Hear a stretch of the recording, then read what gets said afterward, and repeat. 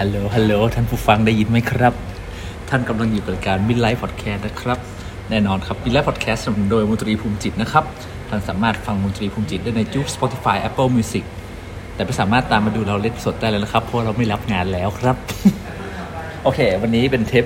สรุปรายปีครับเงียบๆหน่อยพอดีเราอยู่ในร้านกาแฟแล้วพูดเสียงดังเรากลัวรบกวนคนอื่นมากฮะนั้นเสียงมันจะแปลกๆนิดนึงแต่ว่าก็ไม่เป็นไรฮะวันนี้เราอยู่กับแพทครับโคโปรดิวเซอร์รายการ Midlife Podcast ครับผมสวัสดีครับแพทครับเฮ้ยโอเคเสียงโอเคโอเคโอเควันนี้เรามาสรุปซีซั่น2ครับเพราะว่าผมขี้เกียจทำซีซั่น2แล้วเดี๋ยวไปซีซั่น3เลยดีกว่าซึ่งเอาจริงๆแล้วอ่ะใช้คำนั้นก็ไม่ได้เพราะว่าจริงแล้วพี่ก็ตัดซีซั่นทุกปีอยู่แล้วอ๋อจริงเหรอเพราะว่าอย่างตอนจบซีซั่น1พี่ก็จบช่วงแบบเนี่ยต้นมกราเนอะแล้วก็มาต่อซีซั่น2ช่วงกุมภาอะไรอย่างเงี้ยแล้วก็จริงๆแล้วแบบอย่างตอนเนี้ยก็ทำมาประมาณ70กว่าเทปจริงอาหาร2จริงๆอ่ะเมื่อคืนเนี่ยประมาณ30-40นี่แหละก็ถูกแล้วแต่แบบรีบไปสัมภาษณ์มา30-40คนต่อปีนี่แม่งยิ่งกว่าแมกกาซีนเลยเว้ยเหมือนพี่ทำสัมภาษณ์ใหญ่ทุกครั้งขาดแค่พี่ไม่ได้ไปถอดเทปอ๋อเราขี้เกียจมากเลยนะแต่ก็แค่พี่ไปหาคนได้เท่านี้ก็ถือว่าeffective นะ effective แทบจะแบบ1คนต่อสัปดาห์แล้วนะใช่ว่าเอาจริงๆแล้วอ่ะอย่างเนี้ยถ้านับกันจริงๆปีนึงมันมี52สัปดาห์เนอะครับเราตัด5สัปดาห์4สัปดาห์แรกของมกราไปอ่ะ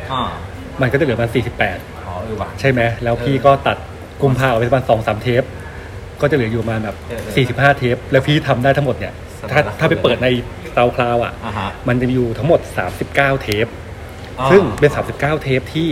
เอาจริงๆแล้วอ่ะเป็น39เทปที่มีจริงๆอยู่ทั้งหมดอ่ะ36เทปครับแล้วก็มีเทปพิเศษ3เทปเฮ้ยอ๋อเหรอเท่านั้นเองนะคือถ้าเกิดพี่ไปสัมภาษณ์จริงๆอ่ะ36เลยครับ36เทปเลยอ่ะใช่โหถ้าเป็นแมกกาซีนที่เราทำได้3ปีเลยเนี่ยใช่ว่ะ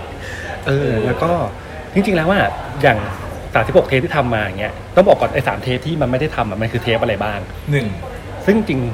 ไอ้3เทปเนี้ยมันจะเป็นเทปจริงจังอยู่เทปนึงแต่ว่าเป็นเทปพิเศษของตอน Get Talk ที่ทำเป็นเอพิวปูสลับรายการใช่คือตอนนั้นก็จะเป็นพี่แอนเนอะมาสัมภาษณ์แซม Get Talk ซึ่งก็อยู่ในช่วงต้นๆของซีซั่นอะไรอย่างเงี้ยแล้วก็อีกเทปนึงก็จะเป็นเทปนี่แหละมิดเทอมมิดไลน์มิดเทอมที่ผมก็มาคุยกับพี่พุทธว่าไอ้20เทปก่อนหน้านี้มีอะไรบ้างอะไรน่าสนใจบ้างใช่ไหมแล้วก็อีกเทปนึงก็เป็นเทปที่ค่อนข้างพิเศษและประหลาดนิดหน่อยซึ่งเป็นเทปที่บอกว่าเทปนี้ไม่ได้ออกอากาศคือแค่นั้นเลยที่บอกว่าเทปนี้ไม่ได้ออกอากาศนะครับซึ่งก็ถือว่าเนี่ย39เทปของปีนี้ก็เนี่ยประกอบด้วยเทปสัมภาษณ์จริงๆ36สัมภาษณ์พิเศษ1สรุป1แล้วก็ไม่ได้ออกอากาศ1แต่มีเทปซึ่งอันเนี้ยคำถามต่อมาคือเฮ้ยแล้วไอ้36คนเนี่ยที่ไปคุยอ่ะเป็นคนแบบไหนกันบ้างอะไรเงี้ยเป็นคนแบบไหนกันบ้างฮะเนี่ยก็คือพอปีนี้ใช่ไหมเราเห็นภูมิจิตเริ่มออกโชว์มากขึ้นเริ่มมีอัลบั้มเต็มออกมาแล้วเรียบร้อยแล้วก็ได้ออกโปรโมทต่างๆมากมายมันก็ประกอบรวมกันเนี่ยทำให้พี่พุทธเนี่ยได้ไปเจอคนเหล่านี้มากขึ้นซึ่งมันแสดงออกมาในสแตทอันนี้แหละว่าในมิดไลฟ์ของซีซั่น2อ่ะคนส่วนใหญ่ที่พี่พุทธไปสัมภาษณ์อ่ะจริงๆก็คือคนในวงการเพลงนี่แหละที่พี่พุทธไปเจอตามคอนเสิร์ตอะไรต่างๆใช่ไหมแล้วก็อีกคนกลุ่มนึงที่เป็นกลุ่มใหญ่มากๆที่พี่พุทธไปสัมภาษณ์ก็คือสื่อซึ่งมันมีความน่าเชื่อมโยงกันนิดนึงเพราะว่ามันจะเป็นเหมือนกับสื่อก็คงไปสัมภาษณ์พี่พุทธในแง่ของการที่เป็นวงดนตรีศิลปินอะไรเงี้ยพี่พุทธก็สัมภาษณ์กลับในแง่ของการที่ทำงานสื่อเป็นยังไงบ้างมิติต่างๆอะไรเงี้ยไม่เราถ้าสังเกตนะสื่อที่เราสัมภาษณ์ทั้งหมดเนี่ยเขาน่าจะเป็นคนที่ไม่ได้สัมภาษณ์เราเว้ยใช่เราก็เลยแบบทำไมไม่สัมภาษณ์ภูมิจิตวะเราก็เลยสัมภาษณ์กลับมันเป็นกลยุทธ์ของเราซึ่งจริงๆแล้วถ้าไปดูนะครับสื่อที่สัมภาษณ์พี่พุทธอ่ะก็จะเป็นสื่อดนตรีเนอะแต่ว่าพี่พุทธไปสัมภาษณ์อ่ะคือเป็นสื่ออีกแบบนึงเช่นอย่างพี่จิมมี่อย่างเงี้ยเป็นสื่อเหมือนกันแต่ว่าทำเฮดไลน์แมกกาซีนเกี่ยวกับรถซึ่งเฮดไลน์แมกกาซีนไม่สัมภาษณ์พุทธภูมิจิตในแง่ของการเป็นวงดนตรีภูมิจิตแน่นอนรวมไปถึงรถด้วยพี่พุทธก็ยังไม่ได้เปลี่ยนรถในช่วงเร็วๆนี้เฮ้ยแต่เราก็เล็งอีโคคาเฟส2ไว้นะอันนี้พี่ต้องไปถามพี่จิมมี่หลังไหมไม่ใช่ให้แบบพี่จิมมี่ไปสัมภาษณ์พี่โอเคเพราะพี่ยังไม่ได้ซื้อจริงด้วยนะ ใช่ไหมหรือว่าอย่างพี่แทนไทยมาตะปูลที่ทำวิดแคสซึ่งวิดแคสก็ไม่รู้จะไปเชื่อมโยงกับภูมิจิตยังไงเพลงของภูมิจิตมันมีความเป็นวิทยาศาสตร์และมีเนื้อเพลงว่าโมเลกุลอะตอมลิงเนี่ยด้วยนะเว้ยแต่ว่าเพลงที่วิดไลฟ์ที่มิดไลฟ์ใช้แล้วก็วิดแคสเอาไปใช้ครับก็คือเพลงชีพจรนะซึ่งไม่ได้เกี่ยวอะไรกับวิทยาศาสตร์ซึ่งถือว่าเป็นเรื่องน่าสนใจเหมือนกันเพราะสื่อมันค่อนข้างแบบหลากหลายอะไรเงี้ยรู้ไปถึงอีกคนกลุ่มหนึ่งที่เราเขียนบ่อยก็คือจะเป็นคนที่ทำงานเชิงสังคมเป็นหลักอะไรเงี้ยที่เราอย่างเห็นก็คืออย่างตอนที่พี่พุทธไปเล่นงานของ Art for Cancer แล้วพี่พุทธก็ได้สัมภาษณ์ของคุณออยนะคุณออยที่เป็นคนจัดงานด้วยหรืออย่างสัมภาษณ์พีที่ทำเท็ด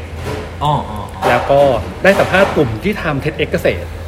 อะไรอย่างเงี้ยก็ถือว่าเป็นอีกคนอีกกลุ่มนึงที่พี่พุทธมีความสนใจด้านนี้อยู่แล้วก็ได้มาคุย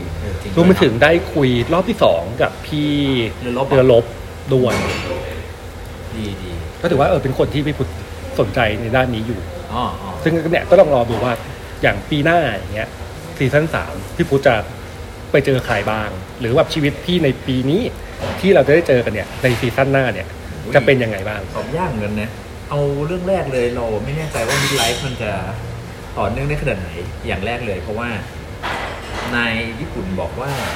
จะถ้าเราผ่านเทสบางอย่างนะเขาจะให้เราไปทำงานที่อินเดียซึ่งไม่ใช่อินเดียนะเป็นอินเดียมาเลจีนอะไรเงี้ยวนๆก็คือปีขึ้นอยู่ว่าไปส่งไปอยู่ในส่วนไหนของภูมิภาคอะไรประมาณนั้นก็คือเหมือนเราจะต้องดูแลเครื่องจักรในฐานะโซนภูมิภาคเอเชียจริงๆไม่ใช่แค่อยู่ในประเทศไทยซึ่งในประเทศไทยก็จริงก็ดูแลอยู่ประมาณนึงแล้วไปหลายที่อยู่แล้วใช่ก็อันนี้เรื่อง1เรื่อง2ก็ด้วยความที่มันหมดมิดไลฟ์แล้วอ่ะเรารู้สึกว่าภูมิจิตเราคิดว่าความสำคัญของเพลงของภูมิจิตคือมันจะต้องเขียนประสบการณ์ชีวิตของเราไว้ช่วงหนึ่งทีนี้เราคิดว่าตั้งแต่หลังมิดไลฟ์เราไม่ได้มีประสบการณ์ใหม่ๆเท่าไหร่เราก็เลยคิดว่าเราน่าจะไปต่างประเทศเราก็เลยแพลนไว้ว่าเดือนเมษายนนี้เราจะไปดู The Who ที่อังกฤษ The Who เป็นวงร็อกยุคเดียวกับ The Beatles ซึ่งอายุแกก็70กว่ากลางๆแล้วอ่ะถ้าเราไม่ไปดูรอบนี้เนี่ยเราก็กลัวแกได้ขึ้นเวทีไม่ไหวแล้วแล้วก็ The Who เพิ่งออกอัลบั้มใหม่ด้วยใช่รู้มั้ยฟิกกันจังวะนั่นแหละแบบว่าเป็นยุคเซ็กดรักล็อกแอนด์โรลแล้วเว้ยแต่มีอายุจนถึงตอนนี้ได้ไม่ธรรมดาเนี่ยแล้วก็เลยตอนแรกจะไปคนเดียวแหละช่วงปีใหม่แล้วก็วันดีปีใหม่หลายคนปรากฏว่ามีผู้ชายคนนึงจะติดสอยห้อยตามไปด้วยนั่นคือไอ้ยูนั่นเองจู่ๆก็แบบเฮ้ยพี่ไปด้วยดิไอ้สัตว์กูต้องปรับแผนกูใหม่หมดเลยลำบากเลยก็ไม่รู้เดี๋ยวคงมีการเล่าอะไรเป็นเรื่องเนี่ยแล้วก็จากเรื่องในทั้งใน Get Talk หรือใน Mid Life นี่แหละครับซึ่งอาจจะแบบไม่ได้เน้นไปที่สัมภาษณ์และอาจจะแบบแชร์ประสบการณ์มากขึ้นด้วยในซีซั่น3นี้แล้วก็ซีซั่น3ก็คือเราคิดว่ามันก็ยาวมาได้ถึง3ปีแล้วก็เป็นเรื่องน่าตื่นเต้นหลายคนคิดว่าเราน่าจะย้อนกลับสัมภาษณ์ได้น่าจะเติบโตบางอย่างในช่วง 2-3 ปีที่ผ่านมามีโปรเจกต์ใหม่ๆที่น่าคุยขึ้นอะไรเงี้ยมีมุมมองชีวิตที่เปลี่ยนไปอะไรเงี้ยเราเลยคิดว่าการมาสัมภาษณ์คนที่เคยสัมภาษณ์แล้วก็น่าสนใจพอสมควรจริงๆแล้วอย่างเทปพี่เรือลบอันนี้ก็เห็นชัดเหมือนกันว่าถึงแม้ว่าเส้นทางจะเป็นเหมือนเดิมแต่ว่ากระบวนการวิธีการใหม่ใช่เพิ่มเข้ามาอย่างเงี้ยคือว่ามันก็มีเรื่องอย่างเงี้ยที่มันน่าสนใจที่แบบอาจจะคุยเพิ่มได้บางทีเราก็งงว่าแบบแม่งคนหรือโจโฉว่าพูดถึงแม่งก็โผล่มาเลยกับดีต้อนรับคุณกตัญญูสว่างศรีด้วยครับตอนนี้คุณกตัญญูสว่างศรีครับต้อนรับการไปดู The Who ที่อังกฤษด้วยการซื้อเสื้อคือเมื่อกี้เราคุยกันอยู่ว่าเราจะต้องไปอังกฤษแล้วเนี่ยเราจะไม่ควรจะไปดูแต่คอนเสิร์ตนะแล้วเคยไปดูฟุตบอลด้วยครับไอ้ยูก็นั่งมอไซค์ครับไปซื้อเสื้อแมนยูครับใช่ซึ่งปัญหาใหญ่ก็คือเราจะใช้ฟอนต์อะไรครับของแมนยูพรีเมียร์ลีกครับผมแต่ว่าฟอนต์หมดก็เลยโทรมาหาพี่พุทธว่าจะเป็นชื่อพุทธชื่อยูไหมแต่ว่าปิดตั้งไฟโหมดอยู่ก็เลยซื้อมาแบบยังไม่มีฟอนต์ก่อนแต่ว่าเราต้องการถ่ายรูปผมซื้อไซส์ M มาให้พี่เฮ้ยจริงๆเราน่าจะใส่ไซส์ L อ่ะเฮ้ยพี่มันเป็นไซส์ยุโรปใช่ฝรั่งใช่คือจริงๆแล้วต้องบอกแฟนทุกคนก่อนนะครับว่าพี่พุทธเป็นแฟนลิเวอร์พูลครับเป็นแฟนลิเวอร์พูลครับที่บ้านเนี่ยมีโปสเตอร์เอียนรันเนี่ยแปะอยู่ที่ประตูบ้านพี่ชายแล้วก็สมัยที่โกลเด้นบอยสตีฟแมคแมนเจมี่เรดแนปแล้วก็ ล็อบบี้ฟาวเลอร์เนี่ยตอนนั้นเป็นแฟนยุคนั้นมากยุครอยอีเวนครับ จนมาถึงไมเคิลโอเว่นเวกาเฮกเกมอะไรอย่างเงี้ยก็นั่นแหละครับแล้วดูครับว่าซื้อเสื้อแท้ตัวแรกที่จะต้องใส่มันกลายเป็นเสื้อแมนยูนี่มันเป็นเรื่องน่าเจ็บปวดจริงเฮ้ยเดี๋ยวพี่จะไปอัดมิดไลท์ที่นู่นแล้วได้คือตอนแรกเราก็จะไปดูลิเวอร์พูลเลยครับแต่ว่าตอนแรกยูอยากไปดูลิเวอร์พูลมากยูบอกว่าปีนี้ยูจะเชียร์ลิเวอร์พูลให้ได้ครับ แล้วจากช่วงเวลาที่ดูกันนะครับก็คือน่าจะเป็นช่วงประมาณกลางเดือนเมษาซึ่งตอนนั้นเนี่ยช่วงลุ้นๆว่าอาจจะไม่ลุ้นนะอาจจะชูถ้วยแล้วชูถ้วยพรีเมียร์ลีกแล้วความเจ๋งของมันก็คือพอตอนแรกยูจะไปดูลิเวอร์พูลให้ได้ยังไงก็จะไปดูให้ได้ครับแล้วพอไปดูตั๋วลิเวอร์พูลครับแม่งราคาไปละ 20,000 กว่าบาทแล้วก็เลยมาดูตั๋วแมนยูครับเฮ้ยเฮียตั๋วแมนยูไม่ถึง 5,000 เลยเราให้กลับมาเป็นแฟนแมนยูกันดีกว่าเป็นแฟนแมนยูซีซั่น3แล้วเนอะว่าอนาคตยังไม่แน่นอนก็ขึ้นอยู่กับว่าแผนต่างๆจะเป็นยังไงบ้างแต่ว่าให้รอติดตามดูเนอะแล้วก็อาจจะได้เจอคนในซีซั่น1กลับมาสัมภาษณ์อีกรอบก็เป็นไปได้ทีนี้ก่อนที่จะไปถึงอื่นๆอาจจะพูดภาพรวมเพิ่มนิดหน่อยก็คือยอดฟังของเป็นไงมั่ง Midlife ซีซั่น2หลังจากที่พี่พุทธได้รวบรวมอาจจะไม่ได้เยอะเท่าแบบเก็ตทอล์กเทปเดียวอ่ะก็ไม่แน่นะเพราะว่าอย่างของช่วงกลางปีพี่พุทธเพิ่งทำ 10,000 อ๋อ 10,000 ก็คือรวม10,000 วิวทั้งหมด10เทปไปแล้วซึ่งตัวใหญ่ก็จะเป็นในซีซั่น1ใช่กตัญญูเนี่ยเป็นเทปที่คนฟังเยอะที่สุดในบรรดารายการมิดไลฟ์ทั้งหมดเพราะว่าเป็นเทปที่0เป็นเทปที่0คือคนเปิดเข้าไปปุ๊บจะเจอกันดูก่อนเลยมันต้องเจอแล้วฟังไป 17,000 แล้วอ่ะเทปไปอยู่อ่ะโคตรเยอะเลยอ่ะโหเยอะมากเลยเยอะมากเทปเดียว 17,000 อ่ะ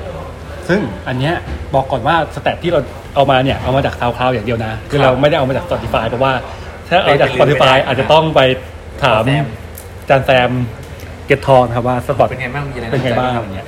ก็คือยอดฟังรวมของ SoundCloud ซีซั่น2ตอนเนี้ยอยู่ที่ประมาณ 126,000 วิวเฮ้ยไปแล้วกันเป็นแสนเลยอ่ะใช่เพราะตอนแรกผมบวกเลขอ่ะคือผมก็ตกใจนะว่าเหี้ย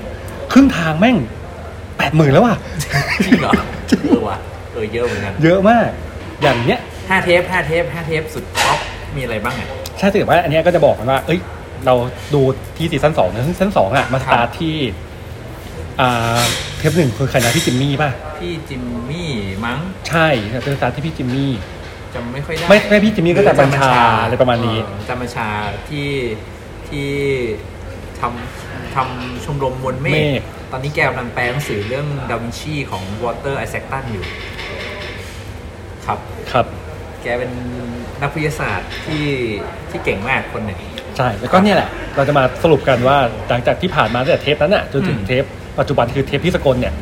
ท็อป5มีอะไรบ้างแต่ต้องบอกก่อนว่าท็อป5เนี่ยมันก็ต้องเป็นเทปต้นๆแหละเพราะว่าคนก็จะฟังเทปต้นๆมากมาก่อนอะไรอย่างเงี้ยแล้วบางทีมันมีรีการรีครั้งอะไรอย่างเงี้ยแต่ว่าเดี๋ยวจะบอกอีกทีนึงว่าหลังจากที่ผ่านมิดเทอมไปแล้วอ่ะอันดับ1ของหลังมิดเทอมมีใครเป็นใครแต่ว่าอาจจะบอกแค่แบบอันดับ1อันดับ2โอเคยังไม่ดูสแตททั้งหมดเนาะใช่เพราะว่ามันยังวัดอะไรไม่ได้เพราะมันเพิ่งปล่อยไปไม่นานเลยครับโอเคครับซึ่งท็อป5จริงๆก็อาจจะมีความเซอร์ไพรส์อยู่ประมาณนึงเพราะว่าอันดับ1ก็คือครูสิงห์ศึกษาไม่ธรรมดาซึ่งอันเนี้ยครูสิงห์ก็จริงๆก็เป็นเทปแรกๆที่มันถูกพูดถึงเยอะแล้วก็เป็นเทปที่ค่อนข้างทัชชิ่งมีความดราม่าอยู่ประมาณนึงแล้วก็พี่สิงห์ก็ไม่ได้พูดถึงเรื่องแค่การทำเรื่องเพลงอย่างเดียวด้วยคือก็พูดเรื่องชีวิตเขาใดๆอะไรด้วยชีวิตแสนเศร้าแต่ว่าพอเทปครูสิงห์อ่ะดีเป็นหนึ่งในเทปที่คนฟังเยอะที่สุดเพราะว่า5อัลบั้มยอดเยี่ยมของครูสิงห์อ่ะมีอัลบั้มภูมิจิตเลยคือใครก็ตามที่อยากให้คนฟังเยอะอ่ะจะต้องมีภูมิจิตอยู่ในเพลย์ลิสต์อัลบั้มยอดเยี่ยมแล้วคนก็จะฟังเยอะขึ้นมาทันทีเลยสอดคล้องกับคนที่2ครับผมเพราะคนที่2อ่ะเอาเพลงภูมิจิตไปเปิดรายการครับเฮ้ยไม่ธรรมดาใครซึ่งเขาอ่ะทำช่องพอดแคสต์มาถือว่าเป็นคนต้นๆของประเทศเหมือนกันนะเฮ้ยแล้วคนเนี้ยเขาเพิ่งได้ดีกรีตอนที่พี่พุทธไปสัมภาษณ์พอดีครับนั่นคือดร.แทนไทยสว่างศรีเดี๋ยวอายุอยู่นี่โอเคนั่นคือดร.แทนไทยเอาเพลงชีพจรเนี่ยไปเปิดรายการ Midlife อยู่ช่วงนึงรายการเก็ตท็อปวิดแคสสิวิดแคสอยู่ช่วงนึงเลยครับน่าจะเป็นช่วงอะไรนะวิดไดฟ์อะไรอย่างงี้ป่ะที่แบบวิดไดฟ์แล้วก็เป็นวิกฤตวัยกลางคนเลยสักอย่างก็ใช้เพลงชีพจรไปอย่างเงี้ยซึ่งเทปนี้ผมก็ชอบมากเลยสนุกมากแล้วก็มันค่อนข้างลึก ในแง่ของกระบวนการทำงานของพี่แทนไทยตอนทำโปรเจกต์จบปริญญาเอกนี่แหละแต่ว่าเทปนี้เรามักจะพูดว่าแบบถ้าเรานึกถึงแบบพอดแคสต์ตอนที่ดีที่สุดของมิดไลฟ์เรามักจะ1 ใน 2ตอนที่เราชอบพูดถึงคือตอนนี้แหละตอนพี่แทนไทยครับเพราะว่ามันไปถามถึงคำถามที่เรารู้สึกว่ามันไม่มีใครถามถึงอ่ะคือพี่ทำโปรเจกต์ปริญญาเอกอะไรวะทำอะไรรายละเอียดเป็นไงเจออุปสรรคยังไงอะไรเงี้ยซึ่งเรารู้สึกว่าบทสัมภาษณ์อื่นมันไปไม่ถึงตรงเนี้ยเราเลยดีใจมากที่บทสัมภาษณ์เรามันไปถึงตรงนี้ได้แล้วก็ข้อดีของการที่ได้สัมภาษณ์เรื่องนี้มันทำให้รู้ว่าจริงๆแล้วส่วนสำคัญจริงๆที่มันขาดเลยอ่ะของการทำทีสิทธ์ไม่ว่าจะเป็นปริญญาโทปริญญาเอกจริงๆอ่ะคือการที่คนทำในแง่ของเป็นพื้นฐานเพื่อให้ถูกต่อยอดต่อเบสโปรเจกต์นะใช่เพราะว่าเวลาเราทำแบบโปรเจกต์ที่มหาลัยอ่ะเรารู้สึกว่าอาจารย์ก็มักจะดีเฟนต์อยากให้โปรเจกต์ที่มันเป็นอะไรที่แบบเป็นมรรคเป็นผลน่ะมันว้าวเป็นว้าวอ่ะแต่ว่าพอมันจะทำพื้นฐานอะไรเงี้ยอาจารย์จะไม่ค่อยรู้สึกว่ามันมีความสำคัญอะไรขนาดนั้นหรือมันไม่ได้ดูมาโชว์ไม่ได้อ่ะมันเป็นโปรเจกต์ที่โชว์ไม่ได้แต่ว่าเนี่ยพอมาฟังกระบวนการคิดแล้วก็กระบวนการทำงานทำให้รู้ว่าจริงๆแล้วว่าการทำแค่นี้มันสำคัญมากเพราะว่ามันสามารถไปต่อยอดเป็นอะไรได้เยอะมากที่เป็นเรื่องสำคัญกว่านั้นแล้วคนที่ต้องการจะทำเฉพาะทางอาจจะทำได้ดีกว่าครับอะไรอย่างเงี้ยรู้สึกว่าอันนี้มันสำคัญมากเหมือนกันต้องขอบคุณอาจารย์ที่ปรึกษาพี่แทนด้วยที่ยอมให้ทำโปรเจกต์ที่เก็บข้อมูลการนั่งดูหิ่งห้อยช่วงเดือน2 เดือนครับใช่นั่งดูจริงจังมากผมชอบมากในการนั่งฟังดีครับแล้วก็อันนึงที่ผมชอบมากก็คือเหมือนกับเป็น2 คนที่อยู่ในวงการหน้าใหม่ทั้งคู่ยังไงก็คือภูมิจิตมักจะถูกแนะนำว่าเป็นวงดนตรีหน้าใหม่เสมอคือเป็นปัญหาของการที่มีเพลงไม่ดังพอเพลงไม่ดังปุ๊บเวลาเราไปออกรายการแล้วทุกคนก็จะนึกว่าเราจะออกอัลบั้มใหม่เป็นครั้งแรกเสมอฮะใช่และพี่แทนเหมือนกันเวลาต้องไปสัมภาษณ์เรื่องเกี่ยวกับวิทยาศาสตร์มันก็จะคำถามว่าวิทยาศาสตร์คืออะไรก่อนที่จะเข้าเรื่องแล้วก็ไม่ได้พูดในเรื่องที่อยากจะพูดสักทีใช่พี่แทนก็ไม่ได้เจอคำถามว่าทำไมเด็กๆถึงต้องเรียนวิทยาศาสตร์แล้วมันก็จบเท่านั้นแหละคำถามมันก็ไปได้เท่านั้นแหละใช่แต่ที่แบบประเด็นที่อยากจะพูดจริงๆมันยังไปไม่ถึงอะไรเงี้ยก็คือรอบนี้ก็เลยแบบได้สิ่งที่พี่แทนอยากจะพูดเกี่ยวกับงานสื่อสารวิทยาศาสตร์แล้วก็ความเป็นวิทยาศาสตร์มากขึ้นเต็มมีไลฟ์พอดแคสต์ในช่อง Get Talk นี่เขาดีจริงๆเนี่ยใช่ครับครับผมมียอดวิวปีนี้ในSoundCloud กว่า 126,000 วิวนะครับแต่ก็สู้ YouTube ไม่ได้หรอวะเดี๋ยวรอดูครับ YouTube ซีซั่น2กำลังจะมาแล้วใช่ไหมโอเคต่อมาครับอันนี้ก็ได้ยินเสียงเขาบ่อยเวลาที่ดูบอลไทยนั่นคือพี่ตั้มพันศิษย์พิเชียคุปซึ่งอันนี้ต้องบอกก่อนว่าหลังจากที่พุทธไปสัมภาษณ์พี่ตั้มพันศิษย์ครับ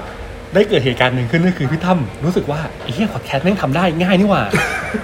พี่ตั้มก็เลยไปทำรายการที่ชื่อว่า The Discussion ซึ่งก็รวบรวมคนที่พี่ตั้มมาสนใจคล้ายๆกับ Midlife นี่แหละแต่ว่าเป็น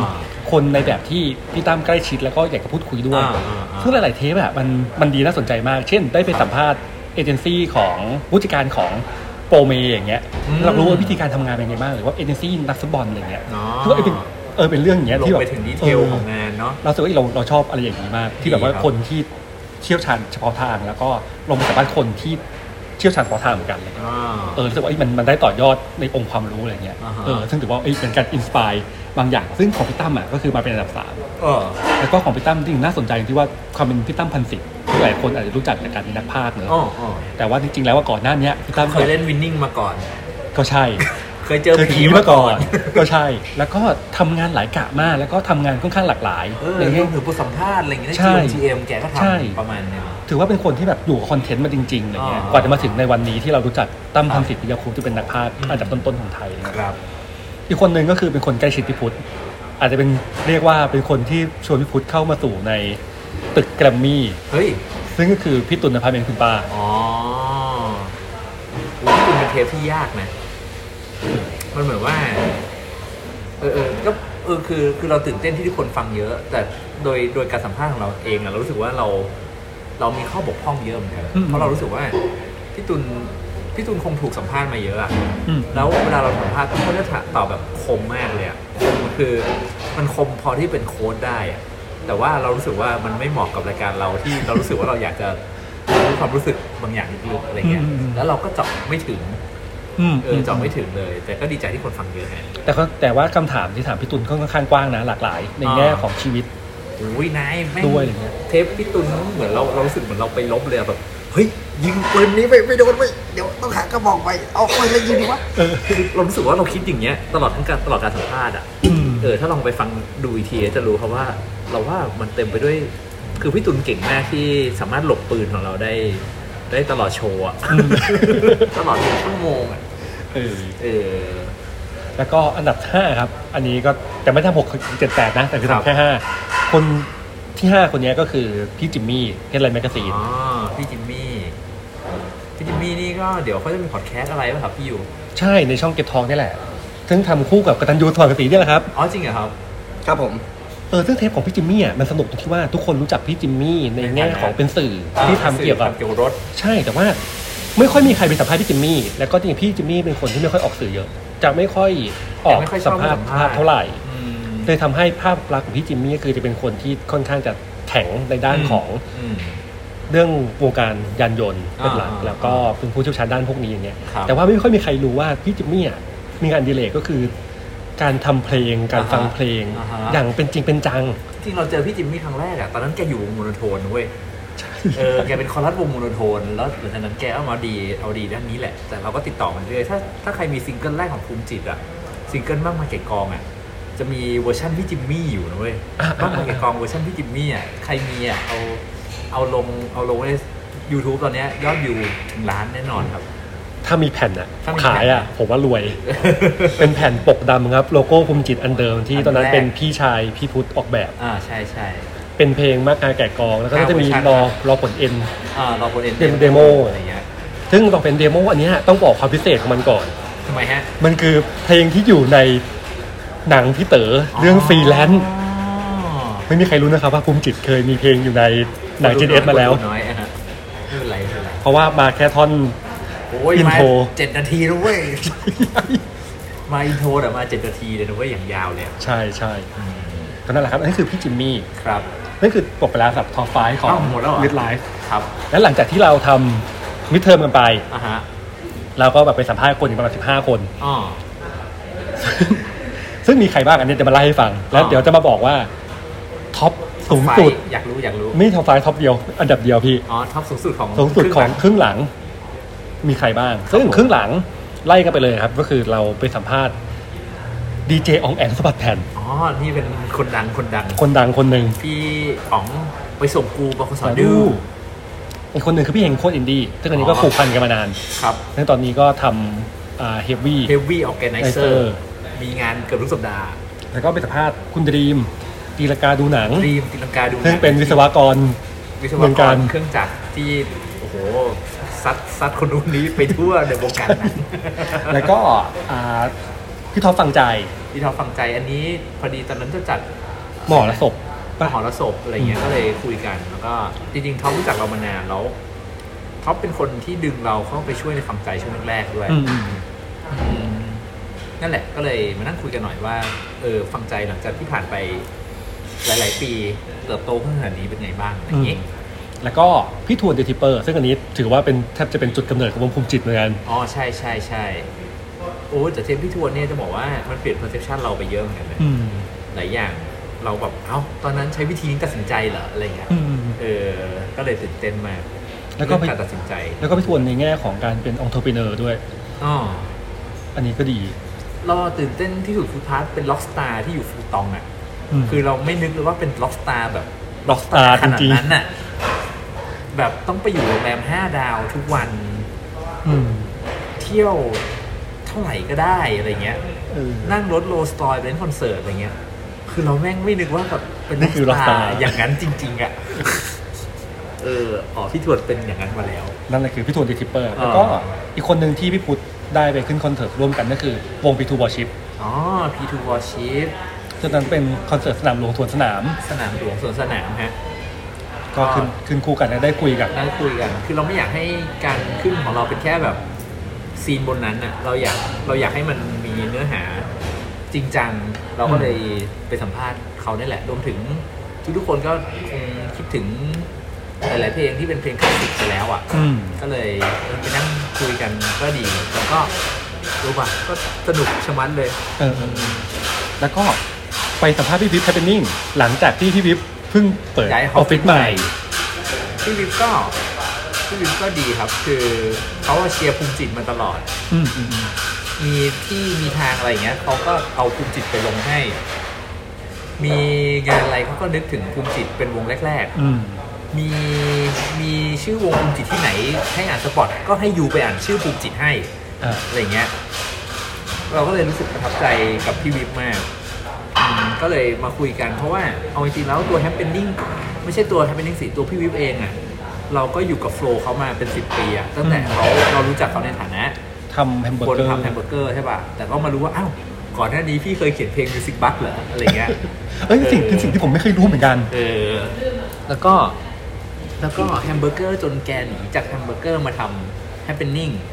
ซึ่ง Happening เนี่ยมันแปลกนิดนึงตรงที่ว่ามันอาจจะไม่ใช่แมกกาซีนที่เป็นหัวฮิตอ่ะแต่มันก็ทรานส์ฟอร์มตัวเองจนตอนนี้มันก็ยังมีโพสิชันของตัวเองบนแผงอยู่อ่ะซึ่งเรารู้สึกว่ามันไม่ธรรมดากับการทรานส์ฟอร์มเรื่อยๆของพี่วิปหลังจากพี่วิปจริงๆแล้วพี่วิปก็เป็นเจ้านายเก่าอยู่ด้วยให้เป็นนิ่งใช่คนต่อมาครับพิธีกรร่วมคนแรกของพี่พุทธเลยบีเบนซึ่งตอนนั้นน่าจะเป็นช่วงที่บีเบนเพิ่งออกหนังสือโกโก้โมร็อกโกนะตอนนี้มันก็ยังโฆษณาเรื่องโกโก้โมร็อกโกอยู่ในเว็บทุกวันตอนนี้เปลี่ยนเรื่องแหละเพราะว่าบีเบนไปทำพอดแคสต์ด้วยตอนนี้กำลังไปพม่าด้วยมันตั้งชื่อหนังสือแล้วอะไรนะทะเลพม่าปาตังก้าปาตังกี้กูมึงเจ้าดีสายนี้จริงเป็นไงบ้างบีเบนที่หลังจากที่แยกกันไปแล้วก็ได้กลับมาเจออีกรอบและเปลี่ยนสถานะช่วงที่บีเบนออกในช่วงยากๆของเราเลยเพราะว่าเรารู้สึกว่าตอนแรกทีมเราแบบมี 4-5 คนน่ะแล้วมันก็ออกทีละคนเว้ยจนบีเบนเป็นคนสุดท้ายที่อยู่กับเราแล้วก็ออกอย่างเงี้ยโหตอนนั้นเราไม่นั่งทบทวนตัวเองเยอะเหมือนกันนะว่าทำไมเราถึงคนไม่อยากทำงานด้วยหรือเปล่าวะอะไรเงี้ยแล้วก็ไม่เป็นไรแล้วมันก็เลยเป็นช่วงที่เราต้องคิดอะว่าจะไปต่อหรือไม่ไปต่ออะไรเงี้ยซึ่งจริงแล้วว่าอันเนี้ยมันเคยถูกบันทึกไว้เป็นเทปในซีซั่น1ด้วยช่วงหนึ่งกันแต่สุดท้ายก็เนี่ยตัดสินใจไปต่อแล้วก็เขาเรียกอะไรวะพอบีเบนไม่อยู่แล้วเราก็ยังทำตัวเองต่อมาเรื่อยๆเนี่ยปรากฏว่า Midlife มันสร้าง environment บางอย่างของรายการได้ก็เลยกลายเป็นว่ามันเลยกลายเป็นสัมภาษณ์ที่ค่อนข้างดีฟแต่สนุกก็ต้องขอบคุณบีเบนด้วยเพราะว่าถ้าเรามีบีเบนเพราะว่าบางทีเรารู้สึกว่าเราอาจจะไม่สนุกพอเนี่ยแต่พอเรามาเป็นคนเดียวเรารู้สึกว่าเราสนุกในแบบของเราได้นี่หว่าอย่างเงี้ยแล้วก็เรากลัวเรื่องนึงคือเรากลัวบางทีเรานิ่งไปเราไม่ตอบอะไรอย่างเงี้ยบีเบนจะช่วยแทรกมุกใช่ป่ะแต่ปรากฏว่าการที่เราอยู่คนเดียวมันทำให้ความที่เราไม่แทรกอะไรนี่แหละมันกลายเป็นเสน่ห์แต่การพอเราเห็นบีเบนมีงานเรารู้สึกว่าเราก็อยากช่วยโปรโมทอะไรเงี้ยเราก็เลยมานั่งคุยดีกว่าว่าไอ้ช่วงเวลาที่ชีวิตได้ดิบได้ดีจากการออกจากมิดไลฟ์เป็นไงบ้างอะไรเงี้ยเพราะว่าหลังจากมันออกจากมิดไลฟ์มันก็ไปทำเดี่ยวของตัวเองใช่ไหมมีพิธีกรค่ายเยอะได้เป็นพิธีกรพื้นที่ชีวิตซึ่งเขาชอบมากๆนะแล้วก็ไม่นึกว่าการไปพื้นที่ชีวิตที่โมร็อกโกว่าจะได้หนังสือมา1 เล่มนั่นแหละนี่คือบีเบนครับแล้วก็อีกคนหนึ่งที่จริงๆอันเนี้ยก็เป็นคนที่อยู่ในเหตุการณ์สำคัญในชีวิตพี่พุทธอีก1 คนซึ่งก็คือเป็นคนที่ขึ้นเวที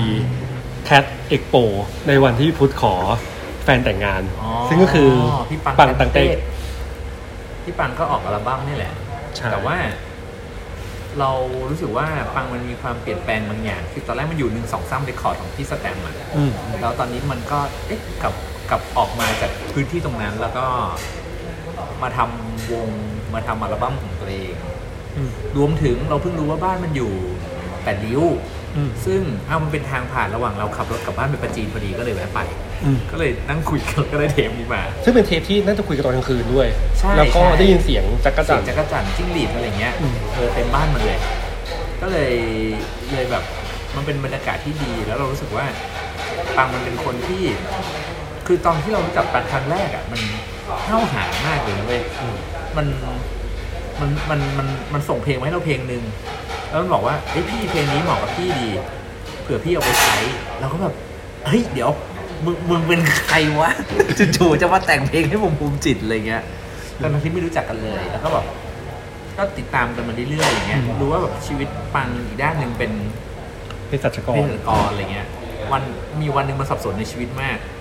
แล้วเราก็มันก็แบบว่าทักแชทมาคุยกับเราเฮ้ยพี่ยังไงดีอะไรเงี้ยเราก็ตอบไปหลายอย่างบอกว่าโอเคพี่งั้นเดี๋ยวผมเป็นเภสัชกรต่อไปก่อนแล้วกันชีวิตปังแม่งน่ารักดีว่ะชอบเป็นคนน่ารักอ่ะจริงนั่นแหละรู้สึกได้เลยอยากเป็นคนน่ารักอย่างปังบ้างแต่เวลามันไปซ้อมกับวงทุกคนบอกว่าปังมันเหมือนเรามากนะแต่เราว่าปังมันน่ารักกว่าเรามากนะถ้าเหมือนเรามันต้องเป็นคนไม่ค่อยดีเท่าไหร่ ถือว่าไม่ค่อยเหมือนมั้งนั่นแหละก็เลยคุยกับปังแล้วจริงอันนี้เป็นเรื่องตลกนิดนึงคือตอนนี้ซีดีหลักๆในรถแฟนเราอะในรถภรรยาเราอะคือซีดีปังตอนแรกจำได้ว่าตอนแรกๆอะที่เราขับรถจากบ้านมันอะจากที่8 ริ้วอะไปที่ประจีนอะเราก็นั่งฟังแล้วเรารู้สึกว่าเราก็คิดไปคิดมาว่าแบบเฮ้ยทำไมแบบโปรดักชันมันง่ายอย่างวะถ้าเป็นเราเป็นโปรดิวเซอร์เราจะแบบจะทำนู่นทำนี่อีกหลายอย่างอะถ้าเป็นไอ้แม็กเนี่ยไม่ต้องห่วงเลยแม่งใส่ไปเยอะมากอะแต่แบบงานแม่งธรรมชาติมากอะแบบเหมือนแบบอัดเสียงแล้วบาลานซ์ครั้งเดียวแล้วก็ยิงออกมามิกเลยอะไรเงี้ยเราอะเวลาขึ้นรถแฟนอะเราชอบทำเพลงปังมากเว้ยก็ทำไปตามแบบซีดีอะอะไรเงี้ยตลกดีก็เลยกลายเป็นว่าเราก็กลายเป็นแฟนเพลงปังกับภรรยาไปด้วยนะครับแล้วก็ได้กลับกับพี่เรือรบรอบ2พี่เรือรบรอบ2คือพี่เรือรบอะเขามีโปรเจกต์เขียนหนังสือมานานแล้วเราจำได้ว่าหนังสือเล่มนี้เขาอะส่งตัวอย่างมาให้เรารีวิวทั้งเล่มเลยนะเว้ยแล้วเราก็อ่านเว้ยปรากฏว่าเราเขียนกลับไปไม่ใช่รีวิวเว้ยเราเขียนคำนิยมกลับไป พี่เรือลงไม่โคตรตลกเลยแบบเดี๋ยวพี่ให้พูดรีวิวพูดกลับมาเป็นคำนิยมเหรอ แล้วคือโปรเจกต์เขาก็แบบมันเหมือนเราว่าพี่เรือลบด้วยความที่อยู่ในธุรกิจแบบพวกentrepreneur ที่เป็นสายแรงบันดาลใจอะไรเงี้ยเราถือว่าโมเดลเขาน่าสนใจคือขายหนังสือเพื่อเอาเงินไปทัวร์เพื่อผู้สร้างแรงบันดาลใจอะไรเงี้ยเราถือว่าโมเดลน่าสนใจแล้วจริงๆเราอยู่กับเขามานานอ่ะ 4-5 ปีที่แบบไปนั่งเรียนเรื่อง dialog กับเขาอ่ะอยากเชียร์อยากช่วยถ้าเป็นโปรเจกต์ใหม่ๆอะไรเงี้ยเราก็เลยแล้วอีกอันนึงมันคือความกล้าหาญของเราเล็กๆด้วยเว้ยที่เราจะกลับไปคุยกับคนที่เราเคยคุยแล้วอ่ะมันจะออกมาเป็นยังไงวะมันจะคุยได้น้อยหรือเปล่าซึ่งมันค่อนข้างเวิร์กเพราะว่าด้วยความที่โปรเซสมันเปลี่ยนมันเลยได้เรื่องคุยเพิ่มใช่แล้วแบบก็ได้เป็นชั่วโมงนี่หว่าเลยตื่นเต้นมากนี่ก็คือเป็นความก้าวข้ามอะไรบางอย่างของเราปีนี้แล้วก็เนี่ยครับอีเวนต์ใหญ่ของพี่พุทธอีกหนึ่งอีเวนต์ที่ได้ไปคุยกับน้องๆรุ่นใหม่ก็คือ TEDx TEDx เกษตรศาสตร์ก็คือจริงๆแล้วอ่ะคือเราก็คือเวลาเราเป็นสปีกเกอร์ในงาน TEDx เกษตรศาสตร์ใช่ป่ะแต่ว่าโดยการทำงานทั้งหมดอ่ะเราก็เห็นภาพรวมทั้งหมดเว้ยแล้วเราก็เห็นแบบจุดบกพร่องหลายอย่างแล้วเราก็คิดว่า Midlife นี่น่าจะเป็นหนึ่งในส่วนที่ช่วยแก้จุดบกพร่องนั้นได้เรื่องการสื่อสารอะไรเงี้ยเราก็เลยนัดเด็กๆมานั่งคุยกันแล้วอย่างหนึ่งคือสิ่งที่เราอยากรู้คือเวลาคนทำเทสมันจะมี perception แบบพยายามเปลี่ยนโลกอะไรเงี้ยแต่พอเราไปคุยกับน้องๆจริงๆน้องไม่ก็แบบก็ผมก็มาทำกับพี่ อะไรเงี้ยบางทีมันก็มีแบบก็ไม่ได้แบบ drive โลกขนาดนั้นเราว่ามันก็น่ารักดีแต่ว่าก็อยากทำให้โลกดีขึ้นอะไรเงี้ยแล้วอย่างหนึ่งคือเราคิดว่าการบันทึกเก็บไว้ในตอนอายุเท่านี้แล้วถึงวันหนึ่งโตขึ้นแล้วกลับมาย้อนมองดูตรงเนี้ยมันอาจจะเป็นหลักฐานสำคัญที่ทำให้เขาเติบโตขึ้นได้นะแต่เราก็เลยอยากนั่งคุยอยากบันทึกตรงนี้เก็บไว้จริงๆ TEDx ปีนี้ครับ TEDx เกษตรศาสตร์ปีนี้เขาชวนให้เราไปเป็นคิวเรเตอร์แต่ว่าด้วยงานเราไม่แน่ใจว่าเราจะเป็นได้ดีขนาดไหนแต่ว่าคิวเรเตอร์ก็คือจะหาคนที่มาเป็นสปีกเกอร์นั่นแหละใช่คือเหมือนเป็นคิวเรเตอร์ที่ต้องคอยช่วยน้องๆในการเป็นคิวเรเตอร์อีกทีเพราะว่าเหมือนทุกคนชื่นชอบทอล์กของเรามาก คือทอล์กเราจริงๆมันค่อนข้างหนักนะหมายความว่าเราค่อนข้างทำงานหนักกับมันมากเพื่อจะได้ทอล์กอันนี้เราเขียนบทแก้บทเขียนบทซ้อมครั้งที่1ซ้อมไป 6-7 ครั้งกว่าที่จะมาเป็นอันเนี้ยแล้วก็ซึ่งอาจจะต้องเท้าความหน่อยก็คืองานตัว TEDx เกษตรศาสตร์ครับพี่พุทธพูดเรื่องเกี่ยวกับการทรานส์ฟอร์มความฝันให้ไปอยู่ในรูปแบบต่างๆใช่ตามการเจริญเติบโตของตัวเองแล้วก็ภาวะของตัวเองอะไรอย่างนี้ซึ่งจริงๆแล้วก็อย่างที่พี่พุทธพูดตะกี้ก็คือเนื้อหามันค่อนข้างหนักเพราะว่าเรามีความฝันมาตลอดตั้งแต่เด็กแหละแค่ว่ามันถูกเปลี่ยนไปในสภาพไหนได้บ้างและในปัจจุบันเรายังมีความฝันได้อยู่ไหมเองแล้วเราจะรักษาได้ยังไงใช่ก็แต่เราก็แบบขึ้นโครงเลยว่าแบบโอเคเขาเรียกอะไรนะองค์แรกเป้าหมายของเราคืออะไรเราต้องการให้คนแคชชี่กับอะไรเงี้ยจริงๆแล้วเราคิดเรื่องแคชชี่เยอะมากเลยนะเพราะว่าเราตื่นเต้นกับทอล์กของคุณพิเชษฐ์ฝันชื่นมากเว้ยเพราะว่าเราว่าเทปนั้นมันทรงพลังเพราะว่ามันมีบางอย่างที่คนดูมันสามารถเล่นบางอย่างกับมันแล้วเป็นกิมมิคได้เหมือนทอล์กของคุณสำเพ็งอะไรเงี้ยที่มันมีกิมมิคบางอย่างที่มันสามารถเล่นได้ทำอะไรบางอย่างต่อกันได้เราก็เลยคิดอยู่นานจนวันที่เรากลับไปดูบอลจตุแล้วเราก็เลยกลับมานั่งนึกถึงตัวเองเมื่อ20 ปีที่แล้วว่าเราแม่งเริ่มทุกอย่างจากอะไรกันแน่อะไรเงี้ยโหคือแบบมันเป็น6 เดือนที่แบบเราค่อยๆแบบค้นลึกไปในอดีตของตัวเองว่าเอาอะไรมาเล่าได้บ้างอะไรเงี้ยเอาอะไรที่มันเชื่อมโยงจนออกเป็นทอล์กเนี้ยแต่นี่พูดไปไกลนะนั่นแหละเดี๋ยวออกก็ดูแล้วกันนั่นแหละนะฮะก็จริงแล้วก็ลองไปฟังน้องๆก็ดูได้ว่ากระบวนการทำงานเป็นยังไงบ้างแล้วก็จริงๆถ้ารอดูเนี่ยก็อาจจะไปกดไลค์ Facebook ของ TEDx เกษตรศาสตร์ไว้ก่อนได้ก็น่าเดี๋ยวคงตัดเทปอะไรกันแล้วก็เดี๋ยวคงทยอยปล่อยตัดแล้วล่ะก็นั่นแหละคนต่อมาครับก็คือเป็นพี่คลินZero O Circle หรือจริงๆแล้วก็นั่นแหละอย่างที่เรารู้จักกันในฐานะของพี่คลินอาร์ตฟอร์แล้วก็เป็นพระเอกช่อง3เนอะครับซึ่งอันนี้ก็จริงๆแล้วผมฟังแล้วผมก็ค่อนข้างเซอร์ไพรส์แหละเพราะว่าคือผมแทบจะลืมไปแล้วว่าเขายังทำเพลงอยู่จนกระทั่งพี่พุทธได้ไปสัมภาษณ์แล้วก็แบบเอ้ยพี่คลินกลับมาทำเพลงว่ะคือจริงๆมันเรื่องความฝันเรื่องเพลงมันไม่เคยทิ้งเลยนะเว้ยมันเคยมีวงก่อนหน้านี้อยู่วงชื่อ Cinematic อันนี้เคยฟังเคยได้ยินอยู่แต่ว่ามันเป็นคนที่เวลาเขียนเพลงไม่ออกชอบโทรหาเราว่าเราคิดกับเรื่องนี้ยังไงอะไรเงี้ยแต่ว่าความสำคัญคือเรารู้สึกว่าช่วงหลังเราเห็นคลินชีวิตเข้ารูปเข้ารอยขึ้นหลังจากมีแฟนคือมีแฟนคนนี้เรารู้สึกว่าทำไมว่ะอะไรหลายๆอย่างที่แบบมึงต่อต้านโลกอะไรเงี้ยก็ดูแบบตามน้ำได้มากขึ้นอะไรเงี้ยรวมถึงการตื่นเต้นที่ไปนั่งเห็นมึงเป็นพระเอกช่อง3ตอนบ่ายโมงอย่างเงี้ยมันแปลกๆอยู่เหมือนกันนะแต่ว่ามันไม่เคยทิ้งความฝันเรื่องดนตรีเลยเราตื่นเต้นมากแล้วก็เพิ่งรู้ว่าไอ้วง Art for เซตแรกมันคือพี่อูเดเยอร์พี่อูเดเยอร์อะไรเงี้ยแล้วก็อะไรนะบอมจำไม่ได้แล้วล่ะบอมสเลอร์หรือเปล่าอะไรนะบูสเลอร์ใช่ไหมใช่บูกับอูเป็นพี่น้องกันเนี่ยอยู่บดินเดชาอะไรเงี้ยเราก็เลยตื่นเต้นแล้วพอมันกลับมาทำเราก็ไปเจอมันที่งานแคทแล้วเราก็รู้สึกว่ามันก็ไม่ค่อยมีแฟนหรอกแต่เรารู้สึกว่ามันไม่มีความรู้สึกลังเลหรือท้อแท้หรือสิ้นหวังตอนไปงานแคทเลยที่แทบไม่มีแฟนเพลง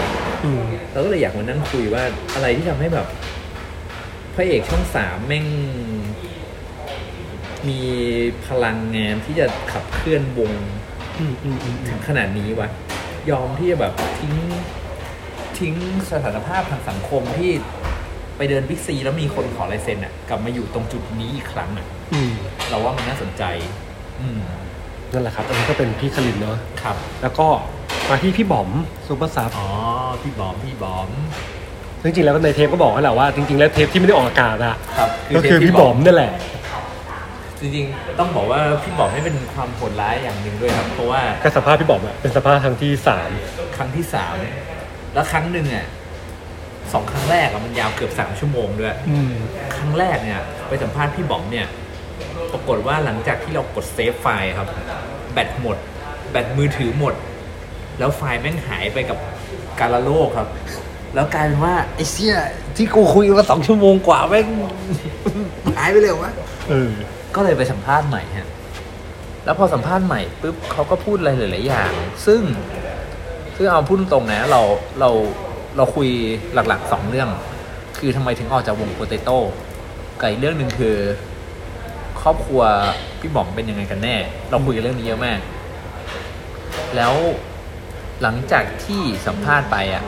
พี่บ๋อมก็เกิดอาการแบบไม่สบายใจบางอย่างเขาก็เลยขอระงับเทปนั้นไว้จนถึงวันหนึ่งที่เขาจิตใจดีขึ้นแล้วอะไรเงี้ยเขากลับฟังเทปนั้นอีกครั้งแล้วเขาก็รู้สึกว่ามันก็ออกอากาศได้นี่หว่าไม่มีอะไรแต่เรารู้สึกว่าเราไหนๆก็ไหนๆและไหนๆมันก็ไม่ได้ออกขนาดนั้นแล้วอ่ะคุยใหม่ดีกว่าเราก็เลยนั่งคุยใหม่ดีกว่าก็ไปนั่งคุยกันก่อนเล่นงาน Big Mountain ครับคือได้ประเทศยาวประมาณชั่วโมงนิดกว่าแต่ว่าจริงๆแล้วเนื้อหาค่อนข้างครบเหมือนกันเพราะว่าในเรื่องของโปรเจคเตอร์ก็มีแล้วก็ในเรื่องของครอบครัวก็มีก็ถือว่าก็ยังอยู่ในประเด็นที่ค่อนข้างครบถ้วนเนอะแล้วก็จริงๆมันก็ค่อนข้างจะสนุกเพราะว่าในวันนั้นน่ะมันคือช่วงเวลาที่ปาเต้ทอล์กไปสัมภาษณ์วงอย่างบิ๊กแอสกับวงอย่างซิลลี่ฟูใช่นี่ก็ถูกพูดถึงว่าจะมีการแบบพาโปเตโต้ไปออกปาเต้ทอล์กไหมอะไรอย่างงี้วันนั้นเราเจอปาเต้ด้วยเว้ยปาเต้เราถามปาเต้เลยปาเต้สัมภาษณ์โปเตโต้เปล่าปาเต้บอกว่าเว้ยไม่เอาอ่ะพี่ไม่อยากขึ้นชื่อว่าเต้นวงแตกพี่ครับพี่สัมภาษณ์ทุกวงที่วงแตกนะครับเฮ้ยไม่ไงก็เขาก็สัมภาษณ์ไปส่งครูบขสดูไงอะไรอย่างเงี้ยครับก็ถือว่าเป็นเทปที่ค่อนข้างโอเคแหละและครบถ้วนแล้วก็ส่วนเทปก่อนหน้านี้ที่แบบอัดไปแล้วก็ไม่ได้ออกอากาศจริงๆก็ไม่เป็นไรก็เดี๋ยวเราดูว่ายังไงแล้วกันแต่คิดว่าก็คงไม่ได้ใช้อะไรอีกเทปหนึ่งอันนี้เป็นเทปที่สนุกมากเพราะว่าได้ฟังก่อนหน้าที่จะไปสัมภาษณ์คนนี้ได้ฟังพี่โดนกลุ่มนี้สัมภาษณ์มาก่อนจริงเหรอตอนที่ไปคอนเสิร์ตโนกาลาเกอร์ซึ่งคนกลุ่มนี้ก็คือรายการ Test2 Podcast ซึ่งเป็นรายการเพลงอยู่ในช่อง508ใช่รูม508ใช่ทำไมเหรอไม่ก็คือแบบฟังแล้วแบบพี่สัมภาษณ์พวกนี้พอดีหรือเปล่าคือวันนั้นเราไปเจอกันแล้วอะไรเงี้ยเราไปสัมภาษณ์รายการนั้นเราก็เลยไหนๆก็สัมภาษณ์แล้วเราก็สัมภาษณ์กลับเลยดีกว่าอะไรเงี้ยก็คุยกันสั้นๆว่าทำรายการได้ยังไงเพราะว่าเอาจริงหนึ่งในเราว่า Test2 Podcast เป็นพอดแคสต์ที่ห้องรูม58มีมืออาชีพนะเว้ยหนึ่งคือทำห้องอัดจริงจังแล้วก็โปรดักชั่นดีด้วยโปรดักชั่นดีเรื่องไมค์ถูกต้องแบบเอาจริงแล้วแบบเวลามันมีคนโพสในห้องแบบว่าการทำพอดแคสต์อ่ะแล้วทุกคนมีคนบอกว่าเฮ้ยใช้คอนเดนเซอร์ดิอะไรเงี้ยเราจะแบบแอบรู้สึกแบบไอ้เหี้ยมันไม่เหมาะเว้ยแบบรายการคุยกันมันต้องไดนามิกดีวะอะไรเงี้ยซึ่งเนี่ยแล้วก็ในเทปเนี้ยที่พูดคุยกันสักถั่วมีการอธิบายนะว่าโอเคคอนเดนเซอร์ถูกต้องเสียงมันดีแต่ว่าปัญหาจริงๆมันคือมันต้องทำโพสต์โปรดักชั่นเยอะมากก่อนที่จะเอามาใช้งานได้จริงซึ่งถ้าเป็นไมค์ดนามิกอะมันอาจจะแบบมีคาแรคเตอร์ที่แตกต่างไปของไมค์แต่ละชนิดแต่ว่ามันจบเลยตรงนะเว้ยมันรับเสียงพูดอะคือเป็นรายการพูดกันก็ไม่ควรจะมีเสียงอื่นนอกจากเสียงพูดบอกว่าอะไรอย่างนั้นอะทั้งนี้ก็เป็นหนึ่งในคอนเทนต์ที่พูดถึงจริงๆแล้วก็พูดโดยรวมแหละว่าทำไมถึงสนใจมาทำพอดแคสต์มีรายการแบบจริงจังนะแล้วรายการออกเวลาจริงจังอะไรเงี้ยซึ่งในความจริงจังอะก็มีรายการที่ไม่จริงจังแต่เป็นรายการจริงจังอีกเยอะมากมันเรียกว่ารายการมีแต่รายการอย่างนั้นไม่เหรอวะใช่มันตลกมากเลยอ่ะมันคนพวกนี้มันตลกแบบผิดปกติมากเลยถ้าเป็นคนจริงจังในเรื่องพวกนี้ด้วยนะจริงจังในเรื่องความผิดปกติมากเลยก็ตื่นเต้นกับTest2 Podcast ครับซึ่งสามารถไปฟังเทปที่พี่พุทธไปสัมภาษณ์ได้ด้วยซึ่งก็คือเป็นเทปที่พูดถึงคอนเสิร์ตโนกาลาเกอร์ที่มาไทยแล้วมีอีกเทปนึงก่อนนั้นสัมภาษณ์มิดไลฟ์เลยเหรอเราไม่ได้ฟัง3 ชั่วโมงคุยกันไปตั้งแต่แบบภูมิจิตเกิดขึ้นได้ยังไงใครไปเป็นคนอีดิทอะไรวะ วิกิพีเดียของภูมิจิตอะไรเงี้ยคุยกันแบบเละเทะโป๊ะเปี้ยมากอะไรเงี้ยนั่นแหละครับไปตามฟังได้นะฟังได้ถูกแล้วก็จริงๆแล้วชอบอันนึงมากที่เขาพูดในรายการที่นี่แหละครับก็คือไม่ว่าจะคอนเทนต์ยังไงไม่รู้แต่สิ่งที่กูต้องทำเสียงกูต้องดีนั่นคือที่มาของการทำห้องอัดขนาดนั้นซึ่งอันนี้ดีแล้วก็อยากให้ลองฟังจริงๆได้เพราะมันก็ไม่ได้ลงทุนเยอะด้วยอะไรเงี้ยแต่ว่าเรื่องของที่มันถูกต้องกับงานเป็นหลักอะไรเงี้ยซึ่งสามารถหาภาพประกอบได้ในเพจของเทสทูนั่นแหละนะครับแล้วก็เทปสุดท้ายของปีครับครับผมเป็นใครไปไม่ได้ครับนอกจากคนนี้ครับเพื่อนสนิทพี่พุทธซึ่งอันเนี้ยเป็นเทปที่พิเศษมากๆเพราะก่อนหน้านี้ทุกคนที่สัมภาษณ์ในคอนดิชันปกติทั้งหมดและเทปปิดซีซั่นสัมภาษณ์นักร้องนำวงซุปเปอร์ซับครับในสภาพที่เป็นร่าง2แล้วคือต้องบอกก่อนครับว่าสกลเนี่ยขึ้นชื่อมากเรื่องเวลาไปกินเหล้าแล้วกายล่างครับ ตลอด10 ปีที่ผ่านมาเนี่ยคือจริงๆสกลเป็นคนเหงียบๆติ๋มๆไม่ค่อยพูดอะไรเก๊กๆใช่ไหมครับแต่อย่าให้มันได้เมาครับมันจะพูดทุกอย่างบ่นทุกอย่างครับอาละวาดทุกอย่างจำได้ว่าเวลาสมมติว่าไปที่ไหนอย่างเงี้ยแล้วมันกินเหล้าเมาแล้วมันชอบทำเรื่องปวดๆไว้อะเราชอบตะโกนว่าเฮ้ยกูภูมิจิตเว้ยโยนก็มีได้กูเลยเฉยเลยเนี่ยซึ่งจริงๆแล้วถ้าฟังก็จับพลังนี้ได้นะเพราะว่าทุกครั้งที่ถามคำถามแล้วตอบไม่ได้จะตะโกนเรียกพี่บอมพี่บอมตอบหน่อยดีแต่ว่าถามคำถามเกี่ยวกับอัลบั้มแรกนะพี่บอมเข้ามาในอัลบั้มที่3ใช่ซึ่งพี่บอมไม่เกี่ยวเลยไม่เกี่ยวแล้วแล้วจริงๆแล้วเราเคยสัมภาษณ์สกลมาครั้งหนึ่งแต่เทปนั้นไม่ได้ใช้เพราะเรารู้สึกว่าเทปนั้นมันตอบน้อยมากเลยมันแบบเราตอบบทสนทนาไม่ได้เลยเงียบมากมันเหมือนมีฟีลแบบเฮ้ยก็เป็นเพื่อนกันอยู่แล้วมันจะตอบจะถามนี้ไหมวะอะไรอย่างเงี้ยซึ่งคนอาจจะงงครับเพราะเทปนี้พี่สกลตอบเยอะมากและตอบหลายรอบด้วยสกลตอบจริงจังมากครับจริงจังจนเรารู้สึกว่าต้องอัดเก็บไว้ว่ะแล้วก็อัดเก็บไว้ที่ไม่พอว่ะคงต้องเอามาออกว่ะมันไม่ธรรมดาจริงมันไม่ธรรมดาที่สกลจะพูดถึงวงได้อย่างเยอะและละเอียดขนาดนี้ครับใช่และคือส่วนใหญ่แล้วมันเป็นเรื่องของวงในช่วงยุคตั้งต้นด้วยนะก่อนที่จะมาเป็นอัลบั้มล่าสุดที่มีไลน์อัพของวงที่เป็นเซตนี้อะไรเงี้ยหรือแบบเรื่องเศร้าๆอย่างแบบมันไปเล่น74คอนเสิร์ตในวันที่พ่อเสียชีวิตอย่างเงี้ยโอ้โหแบบคือมันไม่เคยพูดที่อย่างนี้กับใครที่ไหนอ่ะเราก็เลยตื่นเต้นมากแล้วก็เอาจริงๆแล้วเทปนั้นกว่าจะได้มามันยากเย็นนะ1คือต้องลุ้นให้สกลเมา2คือนอกจากสกลเมาแล้วเราต้องอยู่กับมันและต้องห้ามเมามากเพราะเดี๋ยวมันจะมีร่าง3อีกร่าง3นี่จะอันคอนโทรลเลยร่าง2นี่กำลังกึมแต่ว่าโอเคร่างนี้โอเคแล้วก็วันนั้นเรากลับมาที่พักจากบิ๊กมอเทนวันตี 2อะไรเงี้ยแล้วเราต้องตื่นตี 5เพื่อกลับมาทำงานที่กรุงเทพตอน 7 โมงเช้าอะไรเงี้ยเราก็แบบไอ้เหี้ยกูอยากรีบนอนแต่สกลแล้วแบบไอ้เหี้ยกูได้แล้วรีบคุยกับกูหน่อย มันมาแล้วก็ง่วงไม่ไหวซึ่งจริงเทปเนี้ยครับถ้าฟังต่อจากเทปพี่บอกมามันจะเหมือนกับเป็นพาร์ทต่อกันนะเพราะว่าระหว่างคุยกับพี่บอกอยู่ปุ๊บก็จะมีเสียงที่สกลบอกว่าจะไปแล้วกลับมาก็จะมีพาร์ทแบบว่าสกลเรียกพี่บอมพี่มาอยู่กับผมก่อนนี่จะไปไหนสนุกดีครับสนุกดีเขาถือว่าเป็นเทปปิดปีที่สนุกดีที่สนุกแล้วก็น่าจะได้อะไรประมาณนึงเลยแหละที่ค่อนข้างลึกจากซุปเปอร์ซับอย่างเงี้ยเรื่องนี้จะเป็นภาพรวมของครึ่งหลังเนอะของทั้งหมดส่วนภาพรวมของปีหน้าก็พูดไปแล้วอะไรเงี้ยอันนี้ถามคำถามนี้ดีกว่าว่าไหนๆพี่พูดทำมิดไลฟ์มาเนี่ยในซีซั่นนี้และซีซั่นที่แล้วเนี่ยพี่ได้อะไรบ้างในการทำมีอะไรเปลี่ยนแปลงในการทำมิดไลฟ์ของพี่บ้างโอ้อย่างนั้นนะบอกก่อนว่าไม่ได้เตรียมนะครับตะกี้แค่รู้สึกว่าควรถามเรารู้สึกเรามี value ขึ้นอันนี้ชัดๆเลยคือเรารู้สึกว่าเราทำอะไรได้มากกว่าสมมติว่ามีใครมีเพลงหรือหนังสือเราทำอะไรได้มากกว่าเขียนรีวิวทำอะไรได้มากกว่าการแชร์เพลงเรารู้สึกว่าเราขุดการทำงานขุดความลึกซึ้งของความเป็นมนุษย์ออกมาได้ดีขึ้น 2เราคิดว่า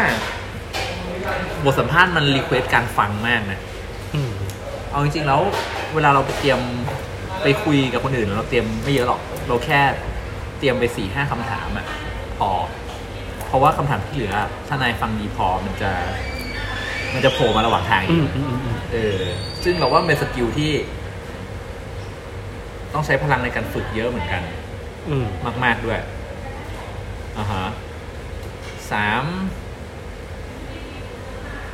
คือเรารู้สึกว่าโหนี่พูดได้ป่าวพูดแล้วกันความไม่ประสบความสำเร็จของภูมิจิตเป็นเรื่องเล็กลงคือเรารู้สึกว่าถ้าเราไม่มีมิลล์พอดแคสต์เราคงตั้งเป้ากับเราคงซัฟเฟอร์มากถ้าภูมิจิตมาได้แค่นี้แต่เรารู้สึกว่าการที่มีมิดไลฟ์เนี่ย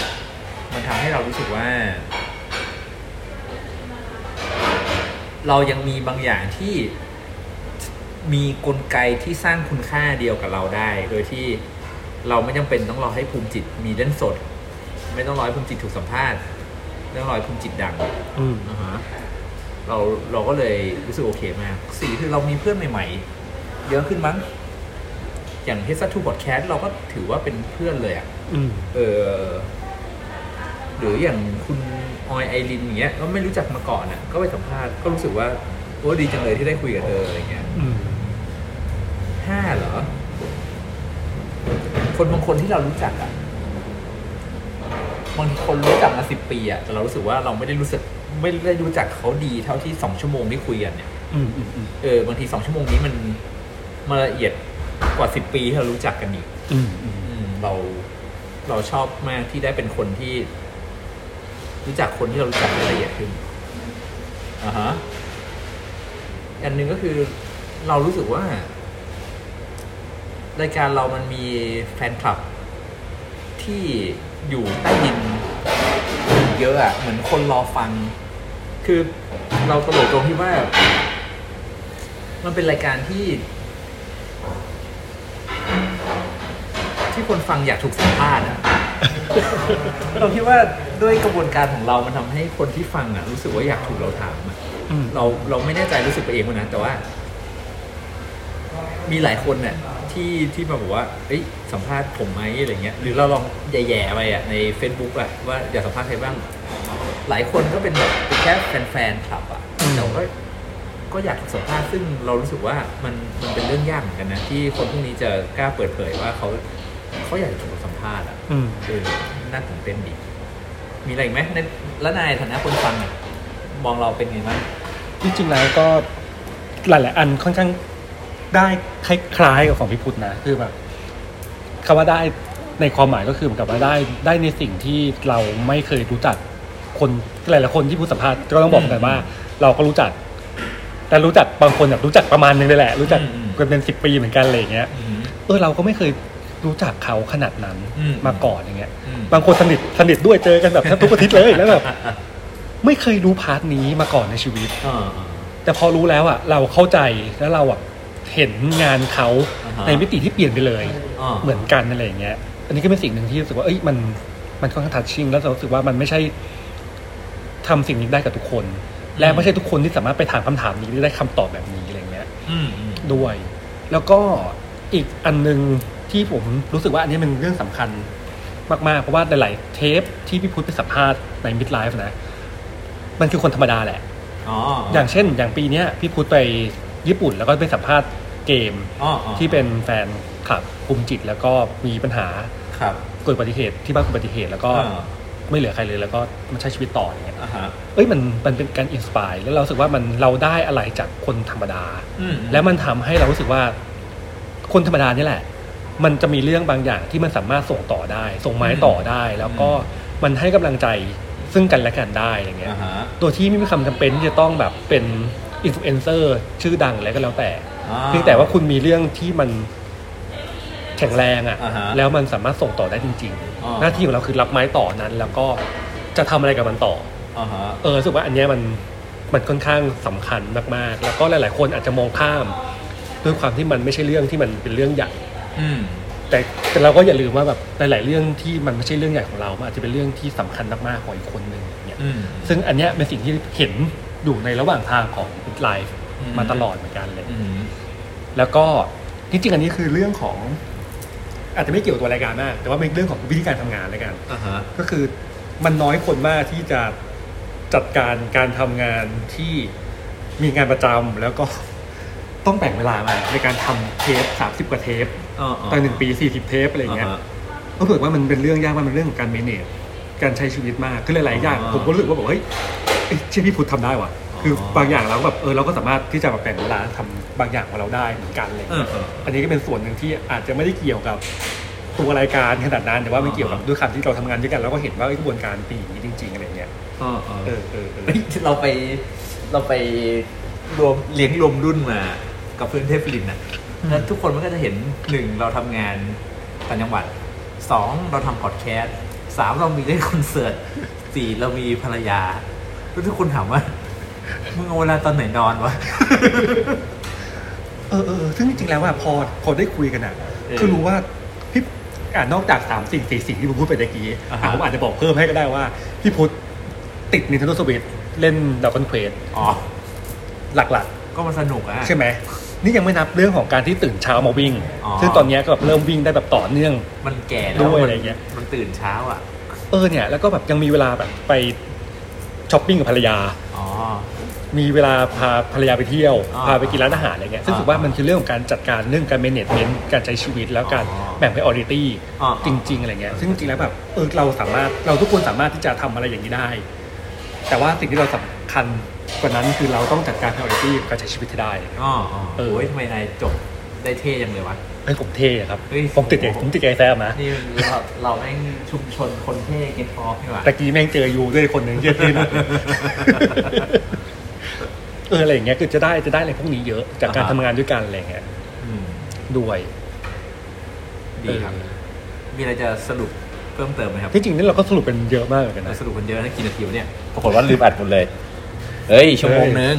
ถือว่าเวลาไม่แย่ด้วยโอเคเวลาโอเคก็นั่นแหละครับก็คือพี่พุทธก็พูดไปแล้วนะว่าซีซั่น3จะเจออะไรบ้างซึ่งจริงๆแล้วก็หลายๆอย่างอาจจะยังไม่ได้ชัดเจนมากนะแต่ว่าก็น่าจะลองดูกันไปเพราะว่าจริงๆแล้วทุกอย่างมันก็ต้องมีการเปลี่ยนแปลงแล้วก็ปรับให้มันดีขึ้นแล้วก็อยากให้ลองติดตามมาดูเนอะในซีซั่นต่อไปซึ่งอาจจะพักกันสักประมาณเดือนนึงแล้วเดี๋ยวก็มาดูกันต่อถึงด้วยนะพักเดือนนึงเดี๋ยวเจอกันช่วงมีนานะกุมภาหรือมีนานี่แหละโผล่มาเมื่อไหร่ก็เมื่อนั้นครับเอาเป็นว่าปลายกุมภาต้นมีนานี่แหละจะโผล่เทปใหม่มาได้ครับโอ้เรามีคนรอสัมภาษณ์เต็มไปหมดเลยนะตัวท็อปของประเทศนี้หลายคนเหมือนกันนะแบบมีแบบว่าเย้มแย้มไปพี่ว่ามีใครบ้างที่คิดว่าน่าจะได้คุยกันในปีนี้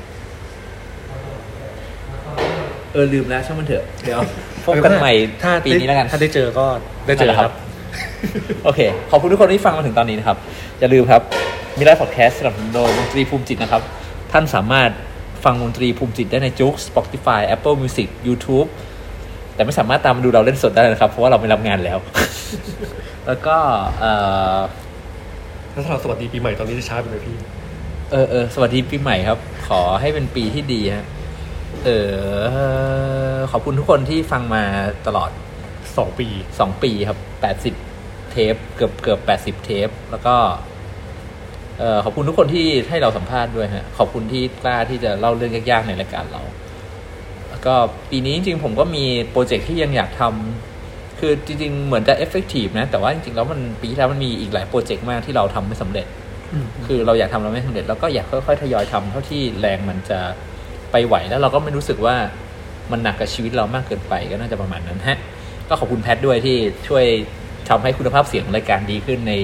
ในช่วงซีซั่น2ครับขอบคุณทุกคนเช่นกันครับที่ช่วยมาทำครับ